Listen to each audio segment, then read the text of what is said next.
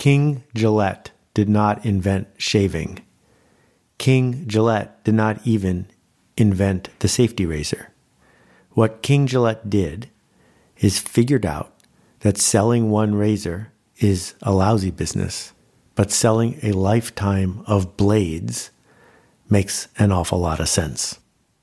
The first year that the Gillette razor was for sale, he sold 51 of them and 168 of the cheap replacement blades. The next year, he sold 90,000 razors and only 123,000 replacement blades, which meant that people were beating their faces up pretty good. Astonishingly, 11 years later, not just because of promotion, 11 years later, Gillette sold 450,000 razors, not that much growth, but an astonishing 70 million blades. Hey, it's Seth, and this is Akimbo. And now a word from ZipRecruiter, our presenting sponsor. Everyone has a cronut. Have you found yours? Hey there, I'm Ian Siegel, and I'm the CEO and co-founder of ZipRecruiter, the smartest way to hire. I've learned a few things along the way about hiring and about life as an entrepreneur, and I'll be joining you throughout the season to share some of those insights. Like how a cronut can help you figure out what your specialty is. More on that later in the show. I founded ZipRecruiter because I knew there was a smarter way for businesses to find talent. Today, companies of all sizes and industries use ZipRecruiter to fill their hiring needs. And if you're hiring now, you can try ZipRecruiter for free at ZipRecruiter.com/Seth. ZipRecruiter's powerful technology finds great candidates for you and invites them to apply to your job. Try it free at ZipRecruiter.com/Seth. Thanks, and see you later in the show. Gillette has gotten a lot of credit for inventing something he did not invent, which is give away the razors and sell the blades. What is true is that he noticed that selling something again and again and again was far more profitable than selling something once.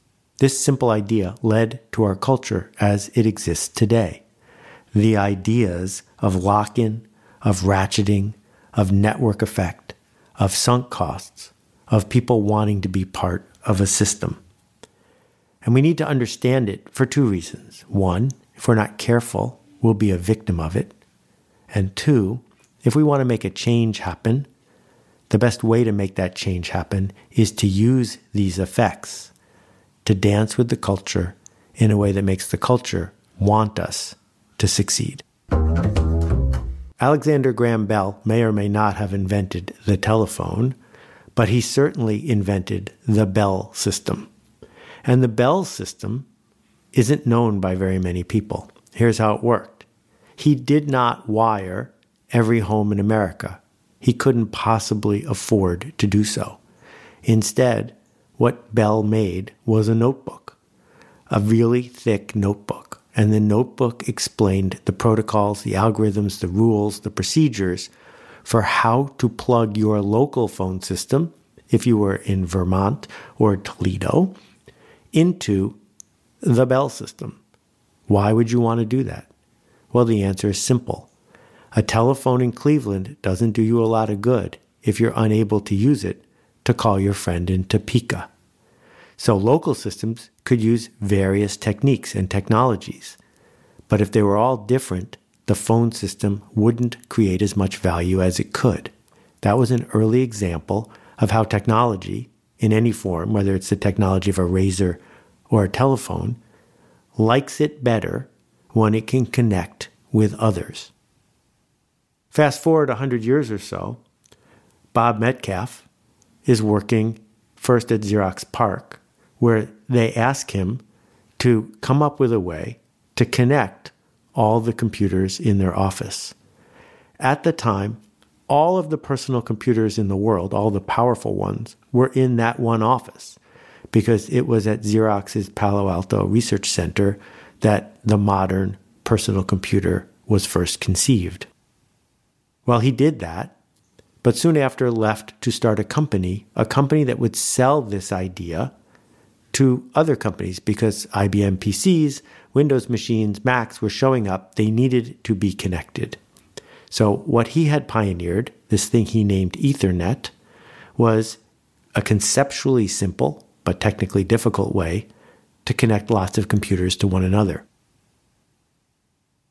The box that 3Com made enabled 2 or 3 personal computers to connect to one another. And by today's standards, it was ridiculously expensive, thousands of dollars. And Ethernet, he saw, was going to change things. The personal computer was spreading. IBM PCs, eventually the Macintosh, there were going to be personal computers in offices everywhere. And 3Com's core product was a box that for a few $1,000s would connect 2 or 3 PCs and a printer. The problem was, even by today's standards, that was ridiculously expensive. Back then, it was prohibitive. As a result, 3Com was in trouble. He was going to lose everything. One night, Bob came up with a new slide, a slide that he built before PowerPoint. And what that slide showed was pretty simple. Every time you added another 3Com switch, every time you added another computer to the network, it cost the same amount. It was linear. But the value of hooking one more person to the network went up exponentially. Think about a circle of people shaking hands after a ball game. If it's 2 people, that's 1 handshake. If it's 5 people, it's not 4 handshakes. It's more than a dozen. And that every time we add more people to the circle, the number of people you have to shake hands with goes up really fast.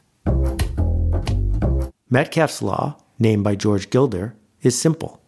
The power of a network goes up by the square of the number of the people on the network.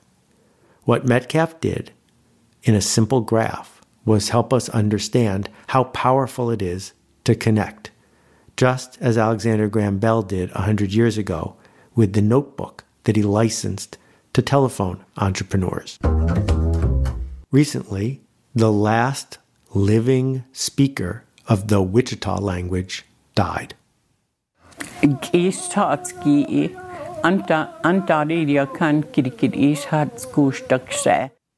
Why doesn't anyone else speak Wichita? Well, the answer is simple. Because parents make choices, and the choices they make about how they're going to teach their kids are based on what's going to be good for their kids. And given the choice between teaching your kid a language that lots of people speak or one that hardly anyone speaks, most people make the choice to teach the dominant language. It seems obvious. More connection creates more value.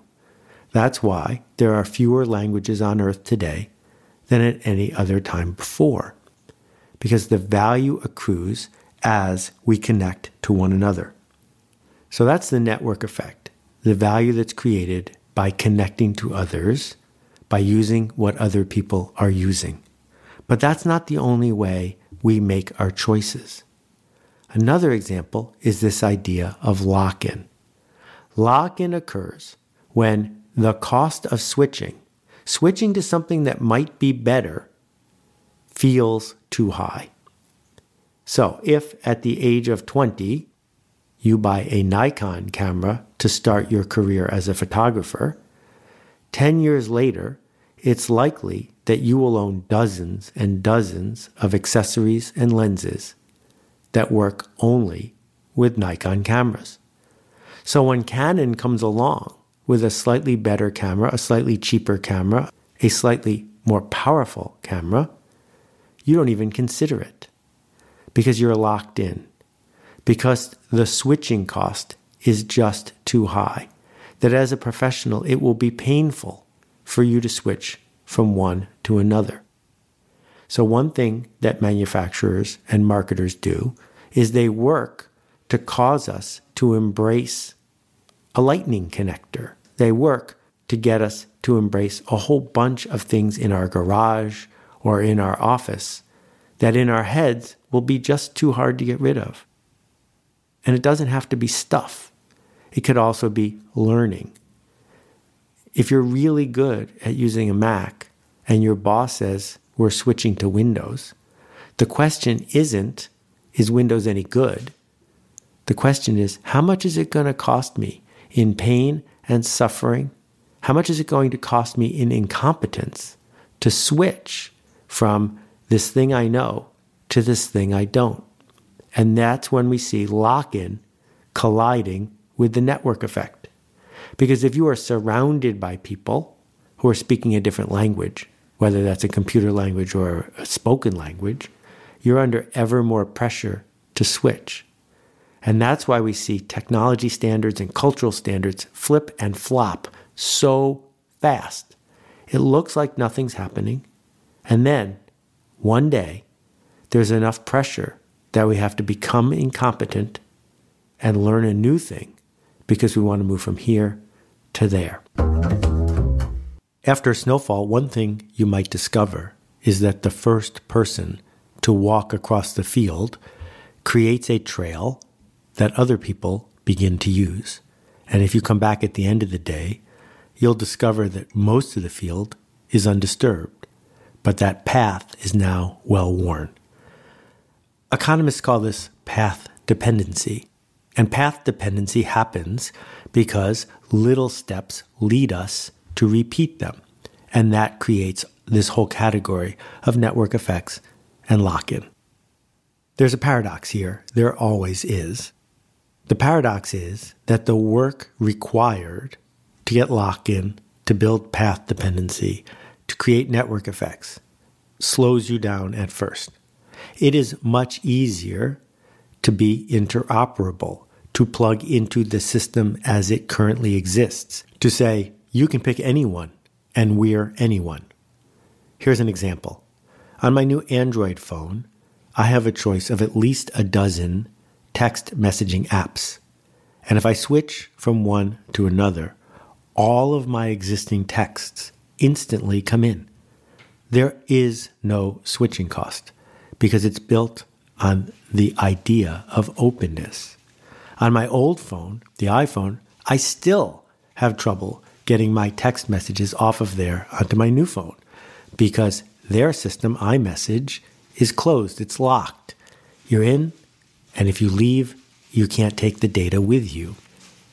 That distinction informs much of the work that freelancers do, much of the work that each of us do as we try to bring a new idea to the world. It's much easier to show up and say, this slots right in to what you're already doing. But the cost of that, in terms of changing the culture, building an organization, making an impact, is that you're not building any of the other artifacts that keep organizations moving forward. Of course, the decision-making gets even more subtle. If it turns out that you have been donating regularly to a political cause or voting a certain way your whole life, there isn't a technology problem. There isn't even a learning problem. What there is a problem of cognitive dissonance, of saying, well, I do this, so therefore it must be right, because I'm not a wrong person, I'm not an idiot. Therefore, I'm not going to reconsider my past choices. I will just continue doing what I always did. This is one reason why little head starts continue, because that little head start gives you the momentum to build cultural pressure. That little head start gives you more practice. More practice makes you a little bit better. Being a little bit better gets you more trial. More trial gets you more network effect. More network effect builds a cultural imperative to do what people like us are doing, things like this. And so the cycle continues. How is it possible to launch something new, something important, something vibrant and better in a marketplace where someone else is already dominant? Consider the case of WordPerfect. WordPerfect, a software program, had won. The game was over. Everyone used WordPerfect, and for good reason. Because if someone in your office sent you a file, you needed to be able to open it. And the only way to open a WordPerfect file was in WordPerfect. Therefore, that path was well grooved. That small head start led to a bigger head start. There was a great deal of lock-in. And mighty Microsoft was having virtually no luck competing with WordPerfect. But then something shifted. And what shifted had nothing to do with word processors. It had to do with operating systems. When DOS started to fade and people with PCs needed to switch to Windows because of the network effect, because they had to keep up or else their productivity would go down and they would fall behind, they had a challenge. And the challenge was they needed to switch their word processor because WordPerfect was withheld from the Windows world. The people at WordPerfect didn't want to help Microsoft with a new operating system. As a result, in that moment, all of the sunk costs, all of the lock-in became much less important. Now, it was a new choice in a new moment. And we see this frequently. We see it in politics, we see it in charities, we see it in technology, we see it in organizations. When something shifts outside of the area where you are, many of the dependencies shift as well. And so we have this opportunity during times of shift.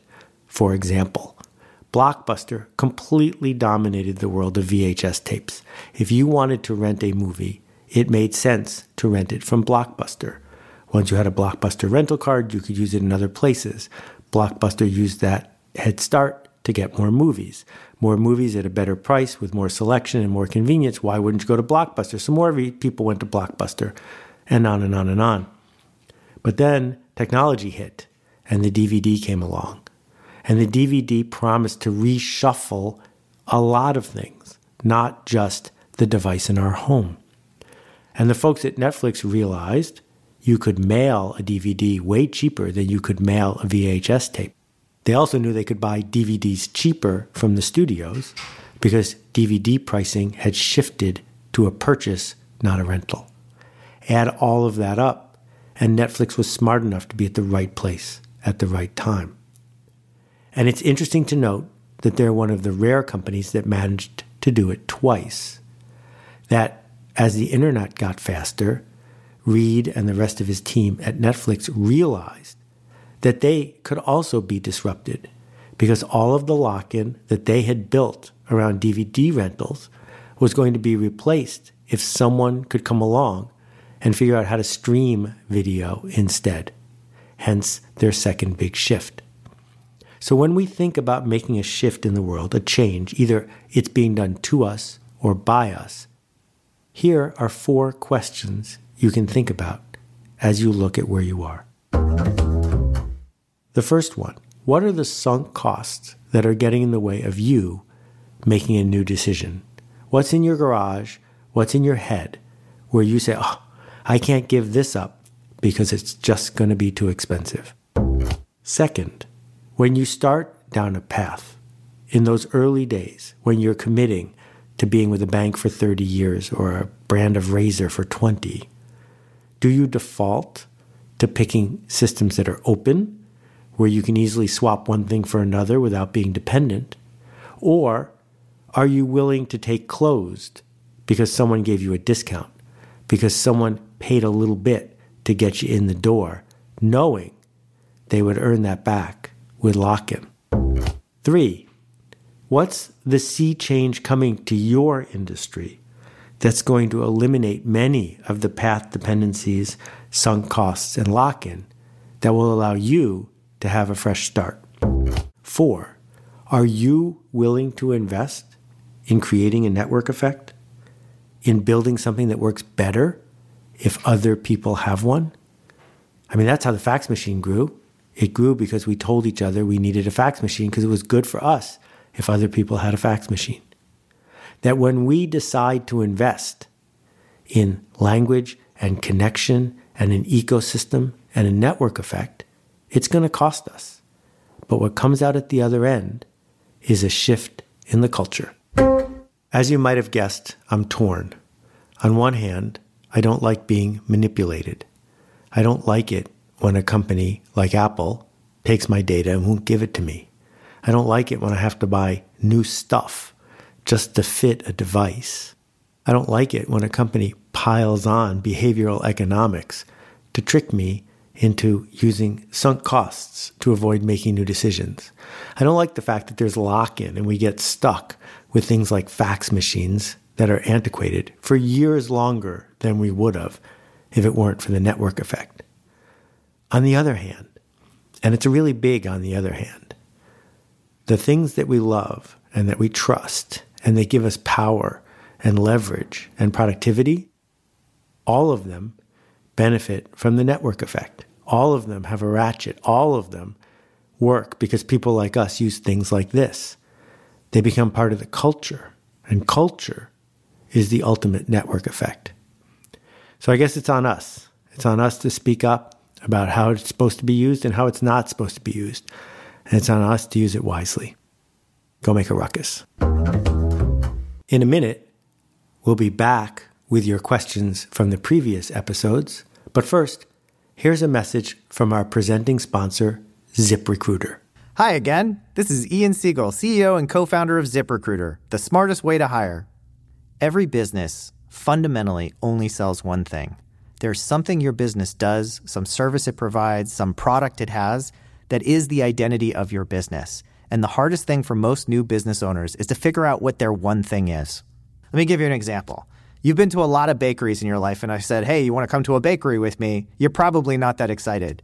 But if I told you we were going to the Cronut Bakery, where the cronut was invented, that's an identity for that business. That makes that business interesting. That's the importance of identifying your one thing. I hope you found it helpful. Here's something else that may be helpful. If you're hiring, you can try ZipRecruiter for free today. ZipRecruiter posts your job to over 100 of the web's top job boards, so great candidates have a lot of different ways to find your job. To get started, go to ZipRecruiter.com/Seth. That's ZipRecruiter.com/Seth. Try it out, see how it feels, and experience how simple hiring can be. Thanks for listening, and see you next time. Hey, Seth, it's Maria. Hey, Seth, my name's Kyle. Greetings, Seth. This is Steven out in Madison, Wisconsin. Hi, Seth. Alicia from Charleston here. Hi, Seth. This is Anupam. Hi, this is Caitlin. Hi, Seth. Warm greetings from Curacao. Hey, Seth. My name is Nick Ryan from Pittsburgh, Pennsylvania. Hey, Seth. This is Rex. Hey, Seth. Hi, this is Vasilis from Greece. Hi, this is Roberta Perry. My question is... And that completes my question. Hi, Seth. This is Anupam. My question is, how can someone go about being in a category of one or creating a category of one? Thank you. This is the $1 million question, isn't it? Well, or maybe the $10,000 question. How do you become a category of one? So here's a quick case study. There's this new device called the Glowforge. A couple $1,000. It's a laser cutter. You can do really cool things with it. A bunch of people have one now, and some of them are trying to make a living as a freelancer, carving woods, carving metal, making little signs, things like that. Well, at first, what will happen is there will be scarcity. Almost no one has a Glowforge, and so you can make better than minimum wage carving things for other people. But if it catches on, here's what will happen. Other people will get one. Scarcity will disappear. So what we'll end up with is what we found, for example, for photo editing on Photoshop. If you need a bunch of photos retouched, you can go to Upwork, post your job, and within minutes, people from around the world, people from South Africa, from Romania, from Asia, will post, oh, I'll do it.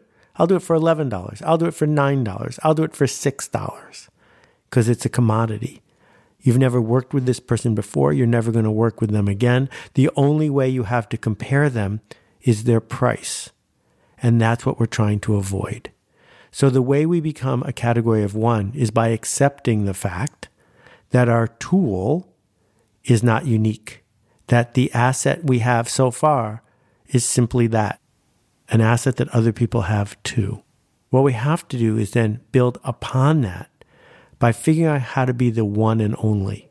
And there are a few ways to do it. One way is to have a skill nobody else has. Another way is to have a reputation nobody else has. That when someone hires you to do your work, they will tell other people that your work is better because they picked you. What is it about what you do that is worth mentioning to one's peers? Oh, I got Jill Greenberg to take this photo. If the same photo was taken by someone who looked like Jill Greenberg's work, it wouldn't count as much, because claiming that I had worked with the famous photographer is worth something. So it's not easy at all. We have to go way to an edge, hang out over the edge of the boat and say, I'm the only one who does it this way. I'm the only one who has this standing. And the best way to do it is to seek the smallest possible audience. Not the largest one, the smallest one. A tiny subset of a tiny subset of a group of people, where you can become famous to that group, famous to the tribe, famous to a tiny group of people who will get a benefit from knowing they hired a freelancer, not because they have a Glowforge and no one else does, but because they're the one and only. Hi, Seth. Steve Vincent from Indianapolis, Indiana. I've been a project manager for over 25 years, the last 15 of which I've been a freelancer. I'm at the point in my career where I'd like to create more value for more people while selling fewer of my limited inventory of hours. And that's the flip side, isn't it? The flip side is maybe you don't want to spend all of your time as a freelancer selling by the hour, and that you'd like to serve more people, not by charging people more per hour, but by having something more people can buy. This is the transition. It's the transition from freelancer to entrepreneur, that you build a scalable asset, an institution, an enterprise. You figure out a way for that work to be done, not by the hour, but where you are using something you have over and over again. So a simple example, what most lawyers used to do, and many still do, is if you need basic work done in corporation or something like that, they open their word processor, they change a couple words, they print it out. And when they're done, they charge you by the hour, not many hours, because that's the ethical way for an independent freelance lawyer to charge. When I incorporated Yoyodyne all those years ago, we only paid $1,000 for an 800-page document, because of the 800 pages that they generated of all our incorporation and all of our bylaws and all of this and all of that, they only had to change 2 or 3 hours worth of work. They had a system in place and they charged us by the hour. But the other way to do it is to do what some companies are doing now, which is to say, we'll incorporate you flat fee. This is how much it costs. Obviously, they're not starting from scratch every time someone shows up. They have built an enterprise. It's not custom. It's not bespoke. It's not somebody started from scratch when you call them on the phone. It's an enterprise, and they have to act accordingly by investing and reinvesting in their asset, by coming up with ways to scale it, by doing all of the things entrepreneurs do. So both these questions are fantastic, because what they highlight is that there really is a distinction. We either have to do the incredibly difficult emotional labor of being willing to be the one and only, or we have to take a deep breath and become an entrepreneur. Thanks, as always, for your questions. If you have questions about this episode, I would love to hear from you. Visit akimbo.link and press the appropriate button. People are talking about the marketing seminar. I was completely blown away. It is incredibly comprehensive. Crazy useful. It's easily worth 5 times what I paid for the course. The content in the class was awesome. What I learned, I actually could apply immediately and get results. I thought it's going to be kind of an automated course. And the big shock is the cohort. I have never felt more supported in any online program I've done. And that actually changed the way we talk about the project. It changed the way we promote it on our website. I use it in other projects. A way to really evaluate it and to apply it that I have never experienced anywhere else. It's so much more than just a marketing seminar. Find out more at themarketingseminar.com.